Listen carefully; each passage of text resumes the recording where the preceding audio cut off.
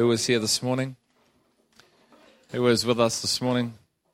Just so it's clear, I don't go around nicking car tyres, so your cars are safe outside. That is a common known habit of my brothers from Liverpool, but that's not me. We left Liverpool before I had a chance to inherit that skill.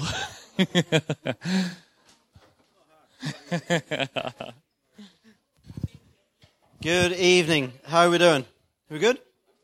Where's the guy with the hat? Here he is, here.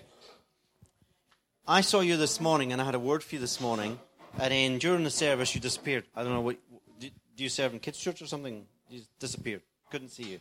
And then I saw you again tonight, and I felt the Lord said to tell you He is well pleased with you. There is no guilt, shame, and condemnation in Jesus Christ. He is well pleased with you. And I challenge you, I don't know, what's your name? Hezekiah. Oh, a cool name. I challenge you, I'd love to disciple you and take you on a journey, but I can't because I don't live around here.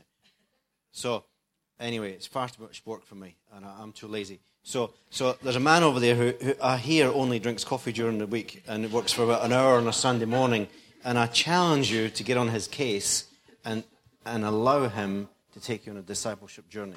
Amen? Because God loves you, brother. He certainly does. Sorry, Greg, I just created you more work. Is that all right? It's always all right when you get the microphone. It's later on it becomes an issue. Is the young lady that was on stage this morning, is it you the one that was dancing? Yeah? Don't stop that. That is awesome. That is really awesome. Don't stop that. I have had a phobia of people with flags and things in churches for years. Right. Like seriously, like there's a lady in our church would love to bring them back. I'm like, oh no. And she starts with when she says, "But Pastor," and I'm like, oh, I'm busy. I've got to go somewhere else. I have to have a lie down now. But that this morning was beautiful. Seriously, that's what the essence of what they did in the 70s and 80s was about, which they lost. Seriously, they lost it because it became a ritual and it became religious, right? But what you've got is something amazing in your heart, and it's a gift, all right? And it's really cool. I hope Greg likes it, because I just encourage you to do more. Of course, you should submit to your pastor. If he tells you on Monday morning, don't listen to that mad Scotsman. Nobody ever listens to Scotsmen.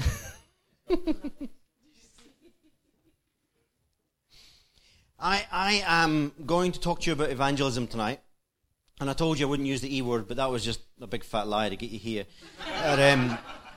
But the reality is I am an evangelist, and I have come to a realization that most people hate the word evangelism. About 10% of the church love the word evangelism, and that's because God's blessed them to evangelize. The rest of the church hate the word because of the connotations that go with it. And to be honest, I used to hate the word, and my biggest stumbling block to me becoming a Christian was evangelists. So there's a bit of an irony in that, isn't there?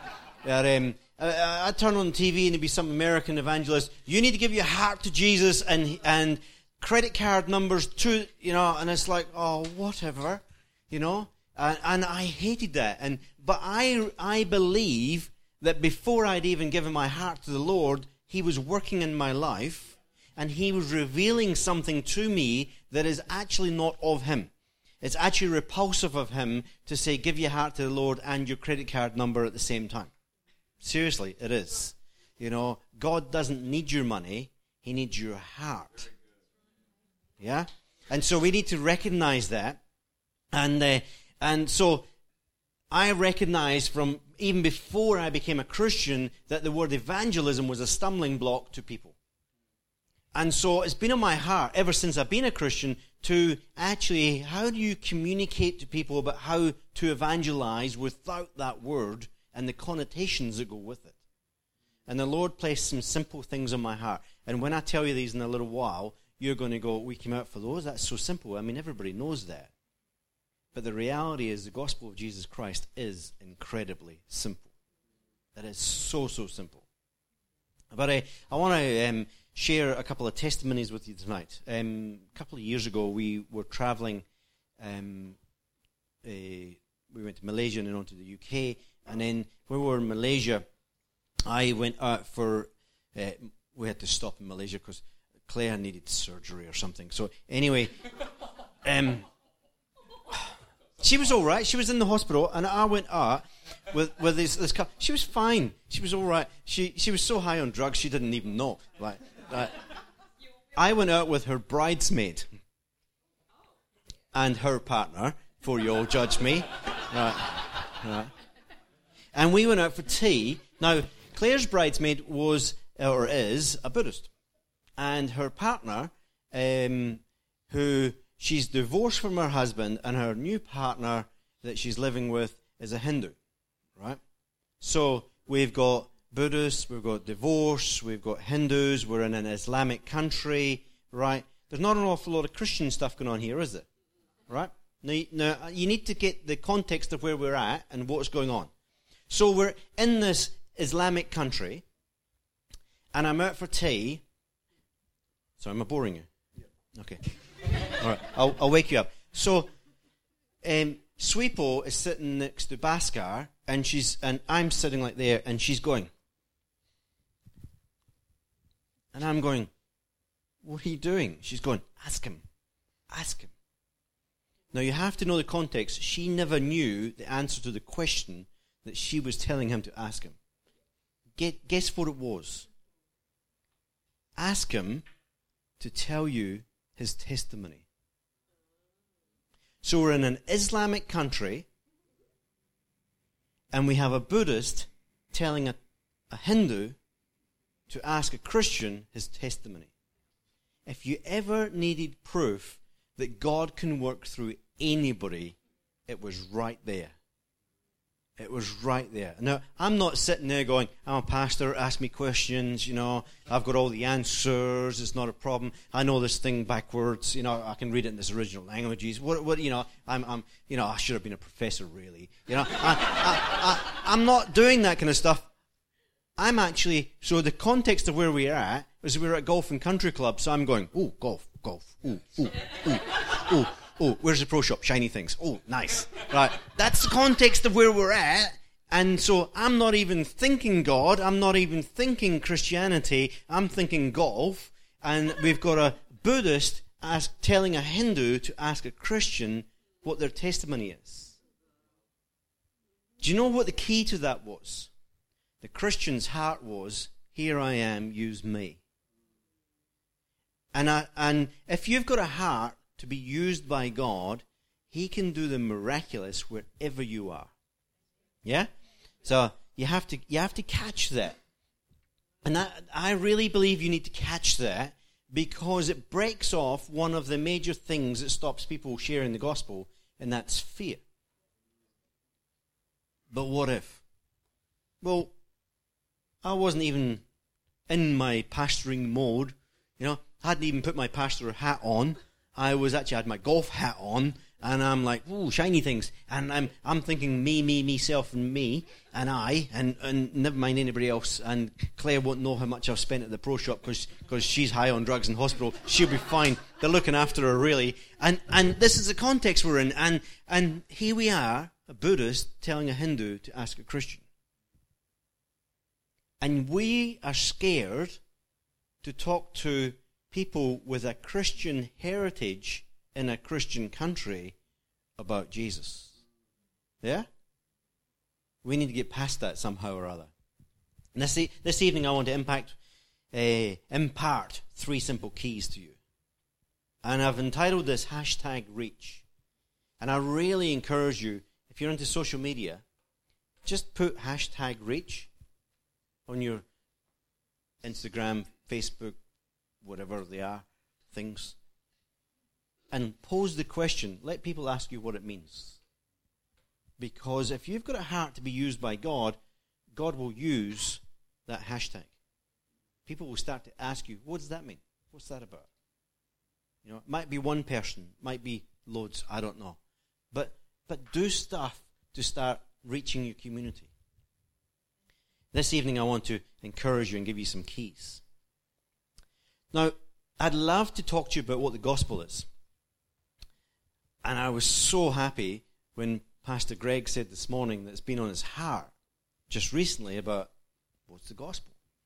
And so I'm not even going to try and unpack all that. I'm going to leave that for Pastor Greg for another day. But I just want to show you 5 points to stand out in what the gospel is. Jesus said, "Peace be with you. Don't doubt. Receive the Holy Spirit. Go into all the world and preach the good news." And in Luke 24 he said this, "This is what is written. The Messiah will suffer and rise from the dead on the third day, and repentance for their forgiveness of sins will be preached in his name to all nations, beginning at Jerusalem." Peace be with you. Don't doubt. Receive the Holy Spirit. Preach the gospel in all the world. And it's beginning in Jerusalem. Beginning in Jerusalem. So where is Jerusalem? So, exactly. Spot on. It's where they were. That's where he said it. Beginning in Jerusalem. So, where's your Jerusalem? My Jerusalem is in Fielding. Your Jerusalem is here. Your Jerusalem is your workplace, your university, your school, your home, your community around about you. It's exactly where you're at. We don't need to be looking for when I get to Jerusalem. No, you're already at Jerusalem. You're already there. So in other words, what he's saying is, if I can paraphrase this a little bit, he's saying rebuke fear, embrace peace, have faith with the power of the Holy Spirit, and share the gospel where you are. Simple, eh? The problem is, most people don't know what this means. Most people don't know, and so I'm going to share 3 simple steps with you. It's so simple. Number 1, you want to take notes? See, loads of you got pens and paper. That's really cool. Number 1, pray for people. Everything starts with prayer. All right? Everything starts with prayer. My wife is an intercessor, so that's really cool, because that means I don't need to pray. Now, if that was true, which it isn't, I could just sit back in my laurels and wait for my wife to pray, because she's an intercessor. An intercessor just means that she's called to pray in a specific way. It doesn't mean that I don't have to pray, because I'm not called to be an intercessor. If you ask me when I pray, I would usually say to you all the time. Because to me, life is prayer. A life with Christ is almost constant prayer. So, pray for people. Just make your prayer a little bit more targeted. You know, if there's people in your workplace you want to reach, be praying for them. People in your social club, be praying for them. Pray for people. Number 2 is care for people. I was at a conference a number of years ago, and one of the guest speakers said, it was a conference for pastors, and he said, if you don't love people anymore, get out of ministry. I'd like to qualify it a little bit more. If you don't love people, you can't actually call yourself a Christian. Ouch. That's what evangelists do. They hit you with an ouch. The reality is we are actually called to love people. And if you're struggling to love people, probably there's a few things going on like unforgiveness, things like that. And you need to work on that area. But the reality is we're called to love everybody, and it is possible to love everybody. You notice that the gospel calls us to love people. They don't say we need to like them. Yeah? There's a massive difference. There's a man in our local town. I won't tell you his name in case you maybe drive past it one day. You might meet him. But at the end of the day, he persecuted me worse than I've ever been persecuted in my entire life. And he still does to this day. But I'm quite happy to go and buy him a coffee in a cafe if I see him walking by. How can I do that? Well, it took me a lot of, please forgive him, lords. I had to get a realization of 70 times 7 means about every 3.5 minutes of the day. And I had to get that into my spirit. And I had to work hard at that. But today I can tell you, do I like the man? No. Not at all. I don't like his character. I don't like his behavior. I don't like his attitude. You know, there's lots of things I don't like about the man, but I can say I love him in Christ, and I'm prepared to even spend time with him in Christ. Why? Because I worked on the area that meant I wasn't loving him in Christ, which was unforgiveness. And you know how long it took me to get there? Well, it took me about a year before I actually put it in place, so it was a year and about 3 weeks. That's as long as 3 weeks once I had a realization that actually he's causing me to be worse off than I really am, and actually I don't want to be the person that he's causing me to be. I'm going to set him free so that I can be free. So we can love everybody, and I seriously mean that. If I can love that man, you can love anybody, you know, because he still persecutes me to this day, you know, but I don't care. My God's big. Amen, you know. So pray for people, care for people. And you care for people is because you love people. And the third thing is share. Pray, care, share. So we need to share the gospel. So that sometimes begs the question, what is the gospel? And I'm going to tell you some stuff tonight you might find really, really hard to take. You don't need this to share the gospel. Seriously. I love the Bible. I read it, I digest it, it sets me free. I absolutely love this book. It's alive, it speaks to me, it nourishes me. I absolutely adore the Bible. But why am I telling you don't need the Bible? Because the time the church grew the fastest and the most prolific was in the first 300 years after Christ. They didn't have the Bible. It became canonized, which in other words means the church decided the books together were going to be into, was in the 4th century, 300 and something, so the 4th century. Before they decided which were just letters before that, and you know, things like that. Before it came together, the church exploded. And now it can actually tie us down because we have fear, the thing I talked to you about at the beginning. But I don't know the scriptures well enough. What if they ask me a question? I'll come to that in a little while. All right?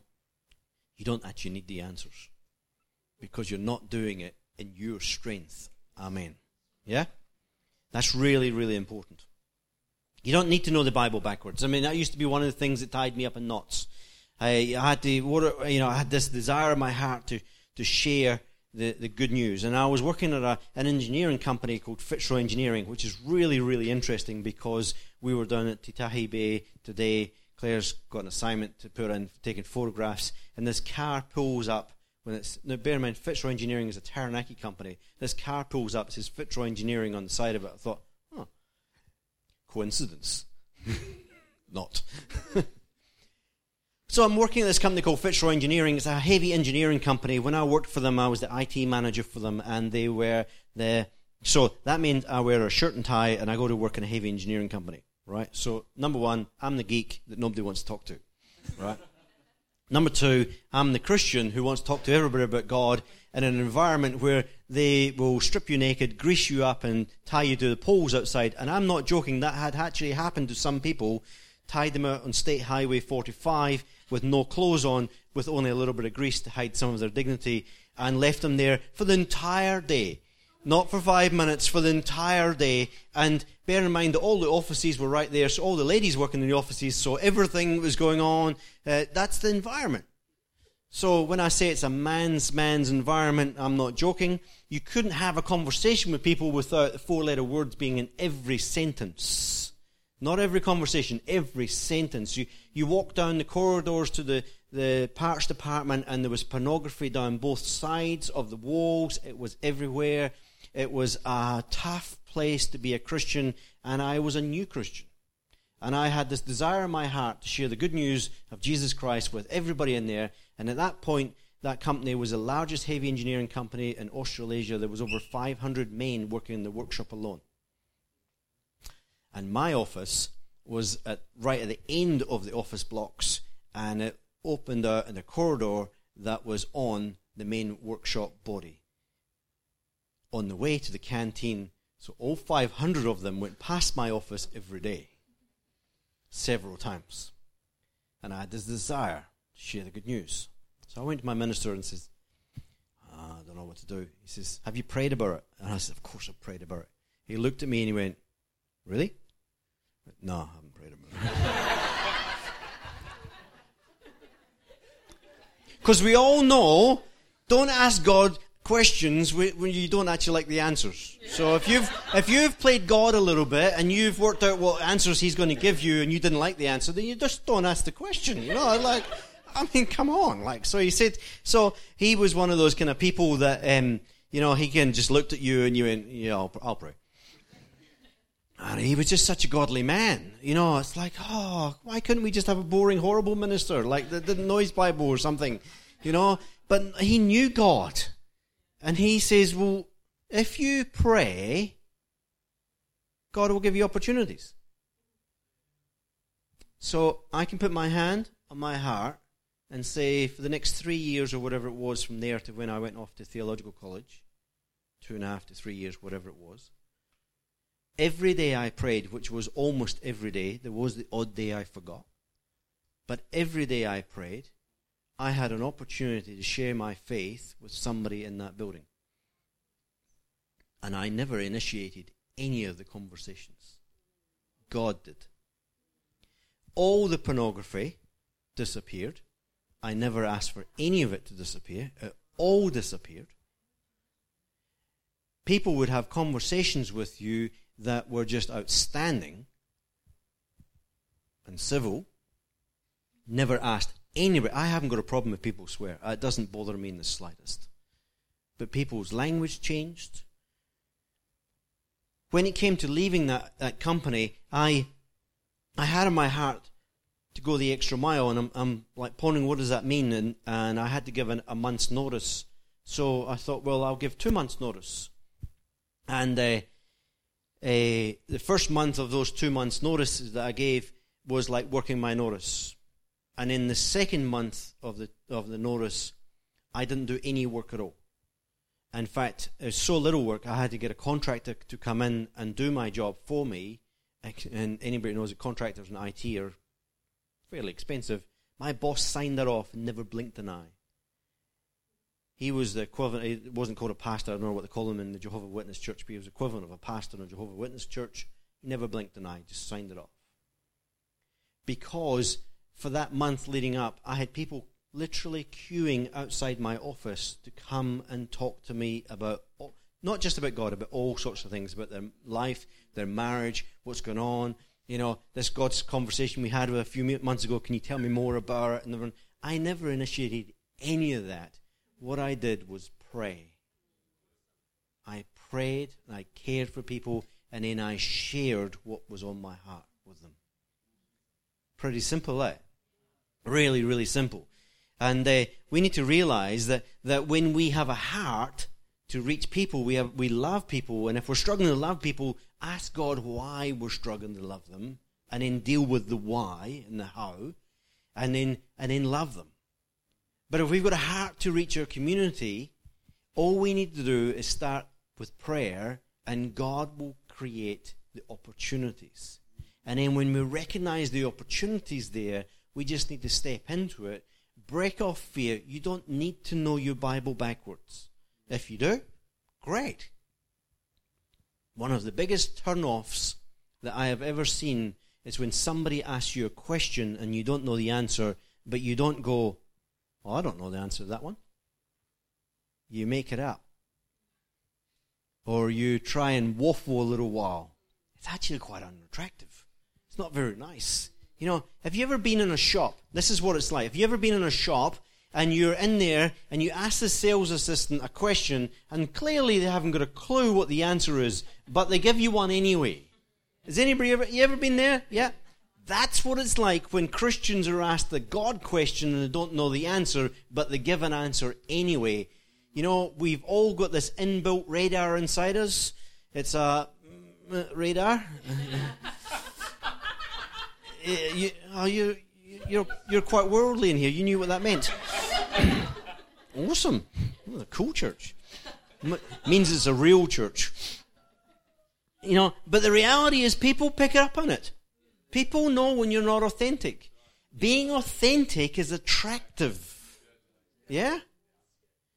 One of the most powerful things you can do, and this is how we can flip things on its head, right? So if I'm trying to reach Greg with the gospel and Greg asks me a question and I don't know the answer, fear tells me I've got to come up with an answer. Fear comes from the devil. And I make up an answer and it's unattractive. Devil goes, gotcha. He doesn't believe you anymore. Right? One of the most powerful things that we can do is rebuke fear and go, Greg, I have no idea what the answer to that question is. But you know what? I know a man who does. So if it's all right with you, I'm going to go and ask him, and I'll get back to you on that. What have you just created? A second God opportunity. Yeah? We just turned it on its head. From we're thinking, my word, I'm stuffing up this God opportunity, fear, to, no, the man now respects me because I've got integrity, and now there's a second opportunity to speak to him about God, so he's had a little bit of time to process what's been going on, and now he's probably got even more questions, which is even awesome. This conversation is going somewhere. There's momentum to this. Fear, whenever you have fear, you need to rebuke it and release peace. Jesus combated many things in the Bible by releasing the opposite spirit that was at work. Yeah? So we need to realize that as much as I love this Bible, we don't need to know it backwards to share the gospel. The printing press didn't come into play until 1526. The printing press was invented. So for the first 1,500 years of Jesus being on this earth, 1,500 years later, was before the printing press was invented. 1440 it was invented. The first English copy was 1526. Did you know even for a couple of hundred centuries after that, in most Western churches, when the scriptures were opened up in church, the priest would stand with his back to the congregation and he would read without a microphone.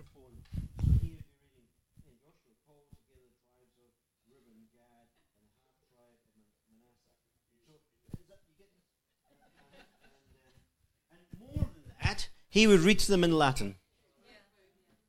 And most people in those days were illiterate, so there was no need for them to have a Bible. And because they were illiterate, they didn't go to school, and because they didn't go to school, they didn't learn to speak Latin. So really, what they had was some dude with his back to them reading in a foreign language. Tongues is very effective, you know. So the reality is, it's only actually in the last couple of hundred years that the Christian church has actually had this in their hands. And yet, in the Western world, globally, the church is growing faster than we've ever seen. But in the Western world, it is slowing down. And I think it's because we are being gripped by fear, partly because we think we don't know it well enough, when the reality is it's not the book we need to know, it's the author of the book we need to know. Come on. Yeah? You get that? It's actually a relationship with the author. So, up until this point, what good news were they sharing with people? Testimony. Yeah? That's all they had. All they had was testimony. Some of the churches had a letter from Paul. They didn't have any of the other stuff. Most of the letters from Paul were quite rebuking. If you got a letter in those early years from the Apostle Paul, it was probably because you were needing a bit of a jolly good telling off. And he used to say things like, those churches down the road, they've got it together. You haven't. You need to be doing this. Come on, get your act together. So that was what they had. Can you imagine going up? I've just had this letter from my professor at university, and he said that my last assignment sucked. Would you like to give your heart to Jesus? kind of what it was like. It was a bit like that. So, but the reality is, what they were doing was they're going up and going, there's this guy called Jesus. He was dead, but now he's alive. I know it sounds pretty wacky, but let me tell you what he's done in my life.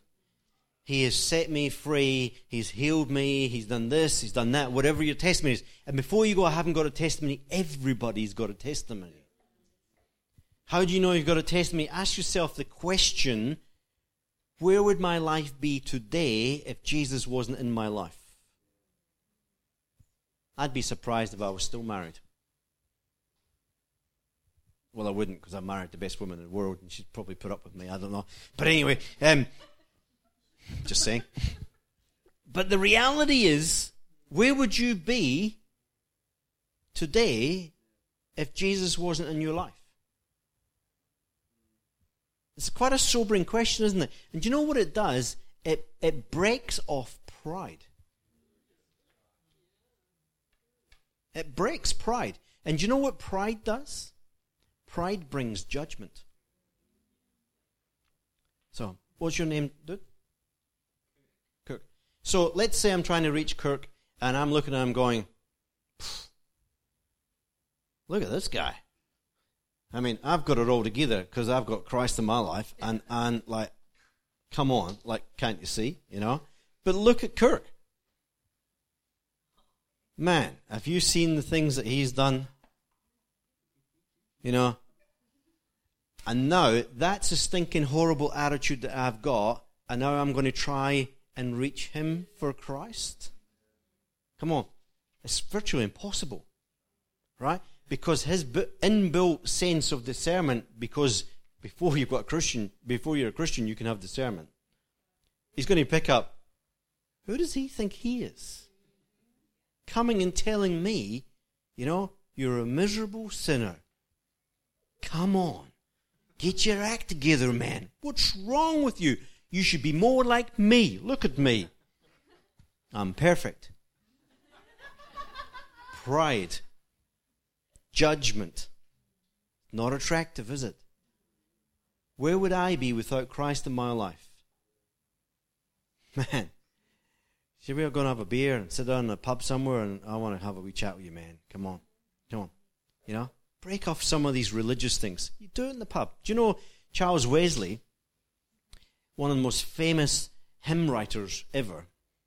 Do you know most of his hymns are written to pub tunes? Seriously? And we won't go to the pub and talk to people? Doesn't mean we have to go and get drunk. That's not a cool thing to do. It doesn't mean we can't go in and talk to people. Come on. Break off religion. Why was Charles Wesley's stuff so successful? Because the people of the time recognized the tune. Be in tune with the people of the time. Amen? How does the Bible word that? Be in the world, but not of the world. That's how the Bible phrases it. So take the pressure off. We don't need to know the Bible backwards. We love the Bible. It's awesome, right? I can't emphasize that enough. I am a Bible guy, I love it to bits. But don't let it paralyze you, because you might not know one of the answers to the questions. I can tell you now, I've got a degree in theology, and I majored in biblical studies. And to this day, the seminary I went through, to this day, as far as I'm aware, I'm still the most heavily weighted biblical scholar that did that degree. And I don't know half the questions. I don't even know what the questions are, far less the answers. Come on. We don't know it backwards. Why don't we know it backwards? Because it's actually alive. Yeah? Come on. Because it's not static. You can't know all the answers. You won't know. If you knew all the answers, your name would be God. Yeah? Stop playing God and get on with just playing you, because you's quite cool too. So take the pressure off. Here's one if you're on your social media. If you got bored, now you're on Facebook. Here's one for you. You can put this on Facebook if you like. Don't worry about what you don't know. Simply share what you do know. The fear crippling us with what we don't know will always cripple you because you'll never know all the answers. It's impossible to know all the answers. We often talk about, what would you ask God when you get to heaven? You know? And people will say, oh, I would ask him this and I would ask him that. You know? I don't think we'll ask him anything. I think we'll just worship him. Yeah. I think we'll get to heaven and realize all this, what was the answer to this, was just, well, who cares?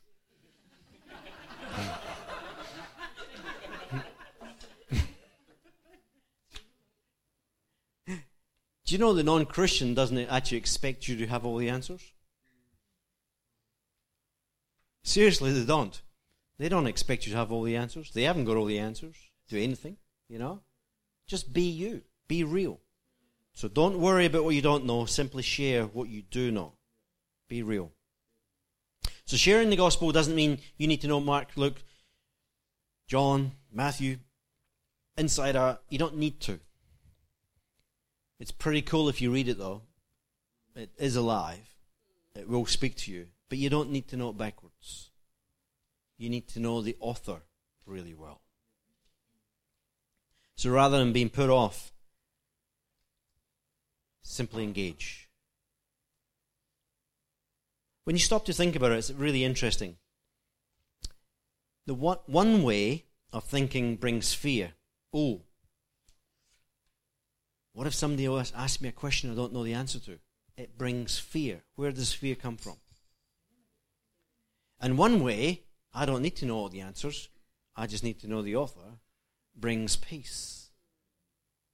Which way do you think is God's way? Just a thought. Simply share the good news, some small story of what Jesus has done in your life. It's as easy as that. And I've got some examples of how you can start that conversation really easy. Monday morning. Most of you work or go to university or something, or school or something like that. Most of you will be going somewhere tomorrow morning, yeah? You know, one of the cool things that happens on a Monday morning, happens almost every Monday morning in every workplace. It'll be, hey man, what'd you do on the weekend? Oh man, I had such a cool weekend. Really? Yeah, Sunday morning was awesome. Why? What'd you do Sunday morning? We listened to this crazy Scotsman. Couldn't understand a word he said. But my word, he was cool. Where was that? Oh, that place they call The Rock. What's that? It's a church. Oh, come on, man, you're not one of those. No. It's not like you used to think it was. This is really cool. This is a modern, happening place. These guys really have a relationship with Jesus. This is authentic. You know? And the reality is they initiate the conversation. Hey man, what'd you do on the weekend? It happens at Smoko on Monday mornings all over the country. And it's so easy to just start the conversation. Don't mention God. Just start talking about your weekend. You know, be honest, be real.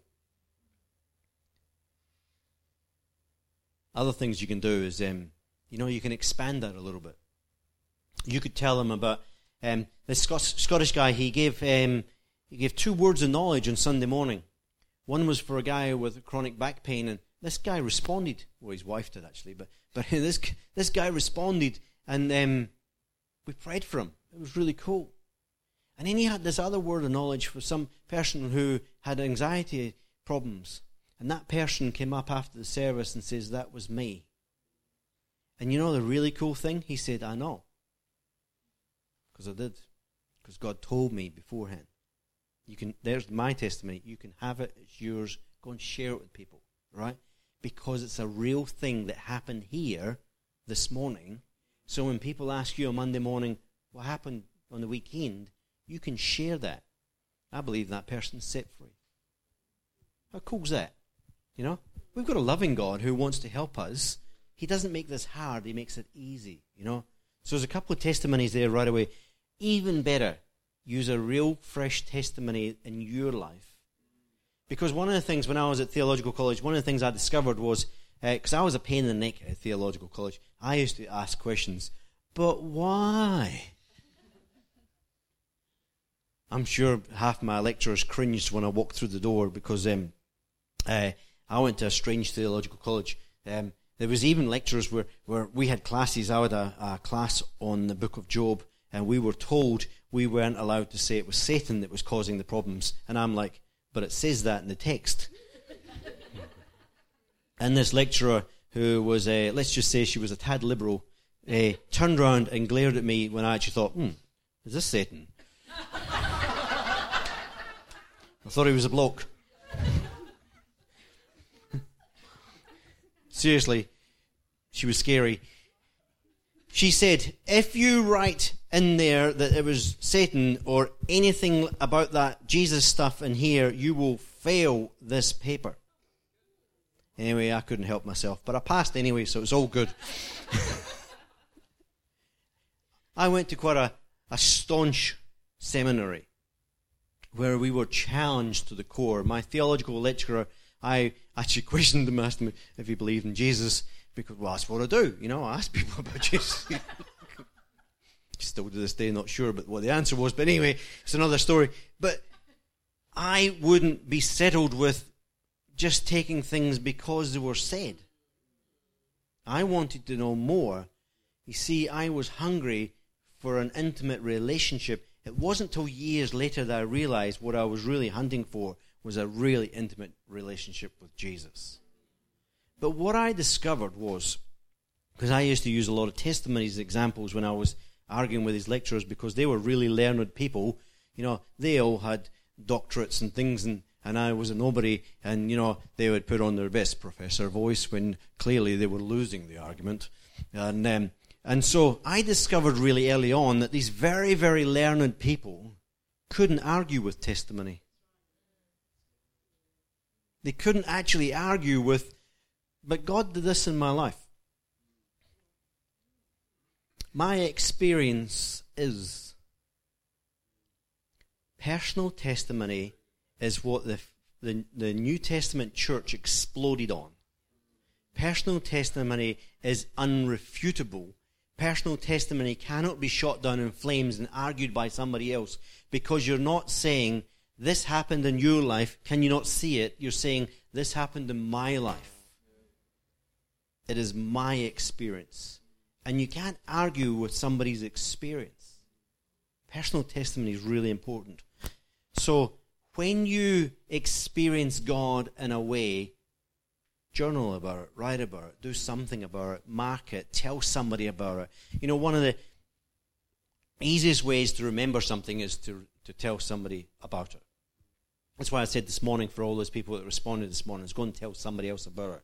Because basically what they're doing is they're creating a memory. At this point in time, God impacted my life. They're making it become more and more real. Have you ever had an experience where God's done something in your life and you went, whoa, that was really cool? And then not too long later, you've got, no, maybe it wasn't God. Anybody ever thought that? That's the devil going, hey, nah. But if I was to go, I just had this experience. It might sound a bit weird, but I just felt like God just told me this. Then it's now become prophetic because I've spoken it. I've not only spoken it, but I've also heard it. I've also experienced it. I'm actually now walking in it. I'm now believing in it because I've now stepped out in faith and I've told somebody else about it. It becomes so real in your life that it becomes unrefutable. And when people try and challenge you about it like the devil, you go, nah. Clear off. I've read the end of the book. You lose. Because you're becoming bold. You become, there's something builds inside of you when you start to speak out the word of God. So when you got a testimony and you're talking to a non-Christian about it, it's like, I prayed about this and there was this trouble in my life and I just asked God for more wisdom and would you believe it? He actually gave me more wisdom and the answers came to me and boom. We've got a solution, man. How cool is that? Pray for people. Care for people by loving them, looking after them. Another way to care for people is to be generous. My wife teaches me this all the time. I was actually saying to one of her elders, see, I'll give you an example. Last Sunday we had guest ministry, and Claire said to me, she whispers to me in the front row. She's awesome, she says. Because this person had a real gift for reaching young people. She says, how about we all go down to McDonald's for lunch instead of taking them out for lunch, and we'll invite all the young people. Now, last weekend was my birthday. So I said, oh, all right, yeah. I'm thinking, I don't want to go to McDonald's. It's not a birthday, yeah. But Claire's got this generous spirit, you know. So I get up there and she goes, you could shout them. So now it's come out of her mouth. She actually said it out loud. She didn't write me a note and pass it to me. She actually said it out loud. And she's on the front row as well, so like everybody else has now heard this, you know. It's like, oh, man, you know. But we went to McDonald's and made an awesome time, didn't we? Be generous. Don't be like me. Be generous. I can't help but be generous because I live with Claire and I catch it. I just catch it. But you know, generosity is one of those things that's attractive. It really is. You know? Have you ever been for a coffee with somebody and you say, hey man, you want to go for a coffee? And they go, yeah, cool. Right, so I've invited you, right? So, you know, I go along. He's thinking, oh, he's going to shout me coffee. It's cool. I get in the coffee. Can I have a long black? What would you like? Flat white or something? A mocha. Oh, well, a mocha. Huh? He'll have a mocha. He'll have a what? A mocha. Right. So, and then suddenly my hands are in my pockets. You ever been in a situation like that? You think, you tight. We won't mention the rest of that because we're in a Christian environment. But it's not attractive, isn't it? It's just not attractive. Be an attractive Christian, you know. You've got a generous Heavenly Father. He's calling you to be more like His Son Jesus. Jesus didn't have deep pockets. He couldn't. You imagine Jesus going to, hey, disciples, come on. We're going to pop down to the cafe for a cup of coffee. And Peter, you got any money? No. He says, Judas pinched it.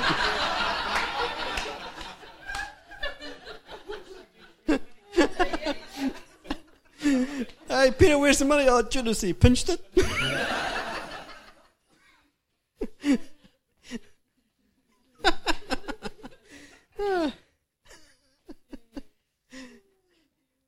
That's another story. All right, here's another question. Where's God? You're going to hear my armpit. Did you hear it singing? So where's God? Where is He? Everywhere? Are you sure?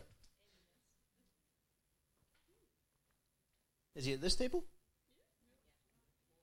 How can He be there?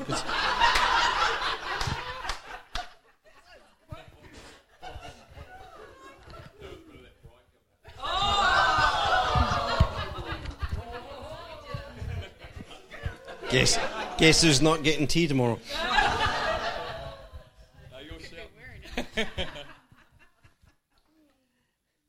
I'm not going to ask if He's at this table. Is He here? Yeah? What about over there? Is He over there? Yeah? Okay. Remember that. He's everywhere, yeah? Okay, so if I've got to go and share the good news with you, and I'm going, oh, I'm not sure about that, but isn't God already there? Come on.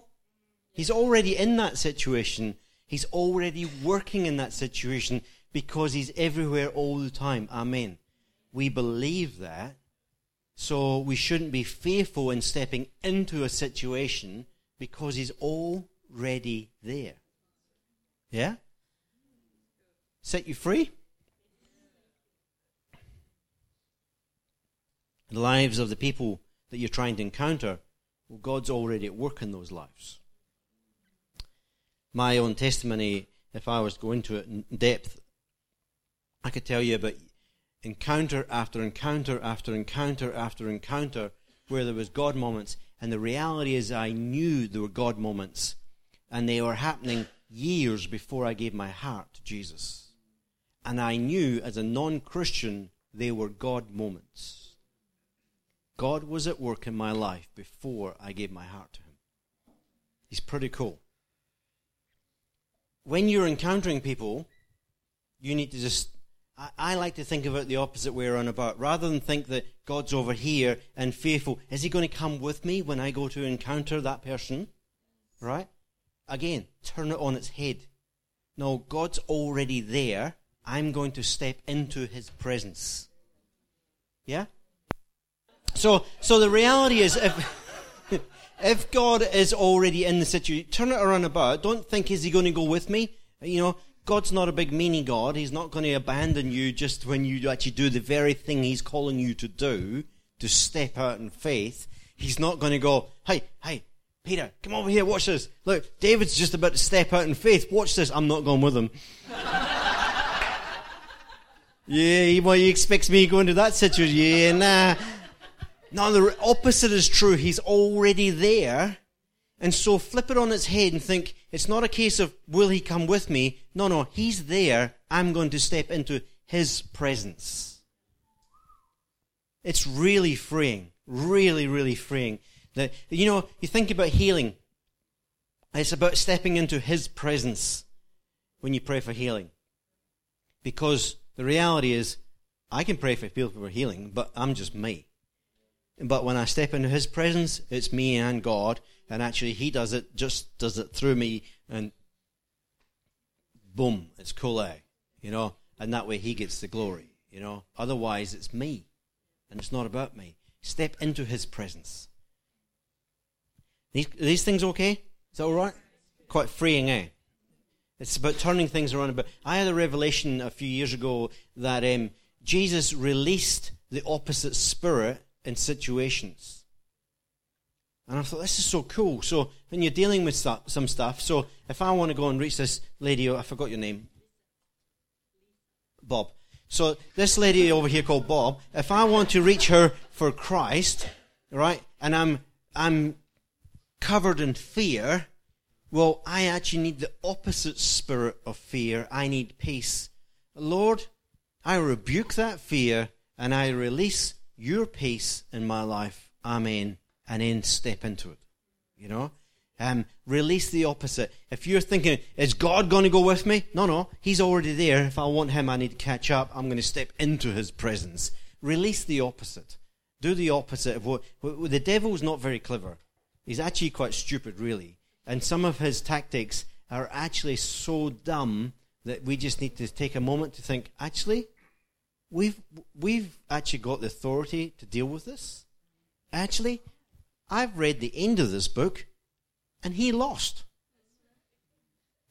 He's already defeated. He only has power in your life if you allow him to have power in your life. So how about we take the authority that Jesus has given us and say, yeah, nah, we win. He wins, and we're on his side. And he's pretty cool. So step into what he's got on offer for you. Rather than go around being bound up by, I don't know what to say, how about we just ask him, Lord, as I step into this encounter, can you speak through me? Can you give me the words? Can you give me the peace to not be rattled by this? Can you give me the boldness to step out in faith? Can you just speak through me, Lord? Because I'd rather they heard you than me. Amen. Quite simple, really. You know, takes the pressure off. Becomes about him, not about you. So the simple things: pray, care for people, and then share with people. It's as simple as that. Pray, care, share. Here's one again. You want to put this in social media? I'm into social media tonight. I actually hate Facebook. And I'm in a love-hate relationship with Facebook at the moment. And I'm in the hate phase. And I usually go hate, really, really hate, tolerate, and then go back to I don't like it anymore. But you can put us on Facebook if you like it. It's all good. If you talk to people about God, it actually becomes easier to talk to people about God. That's not... Did I do it the wrong way around? If you talk to God about people, it becomes easy to talk to people about God. I did it the wrong way around. Oh, you all laughed the first time, so that just proves you're not even listening. It still works. Of course it works. It's a God thing. But seriously, if you're praying for people, in other words, you're talking to God about people, there's something shifts, and it actually becomes easy when that God moment comes, it actually becomes easy to talk to those people about God. Because you've spent time in prayer. Yeah? So talk to God about people, it becomes easy to talk to people about God. Number 2, so pray. 1's pray, 2, care, look out for people, be generous to people, look for opportunities to help people.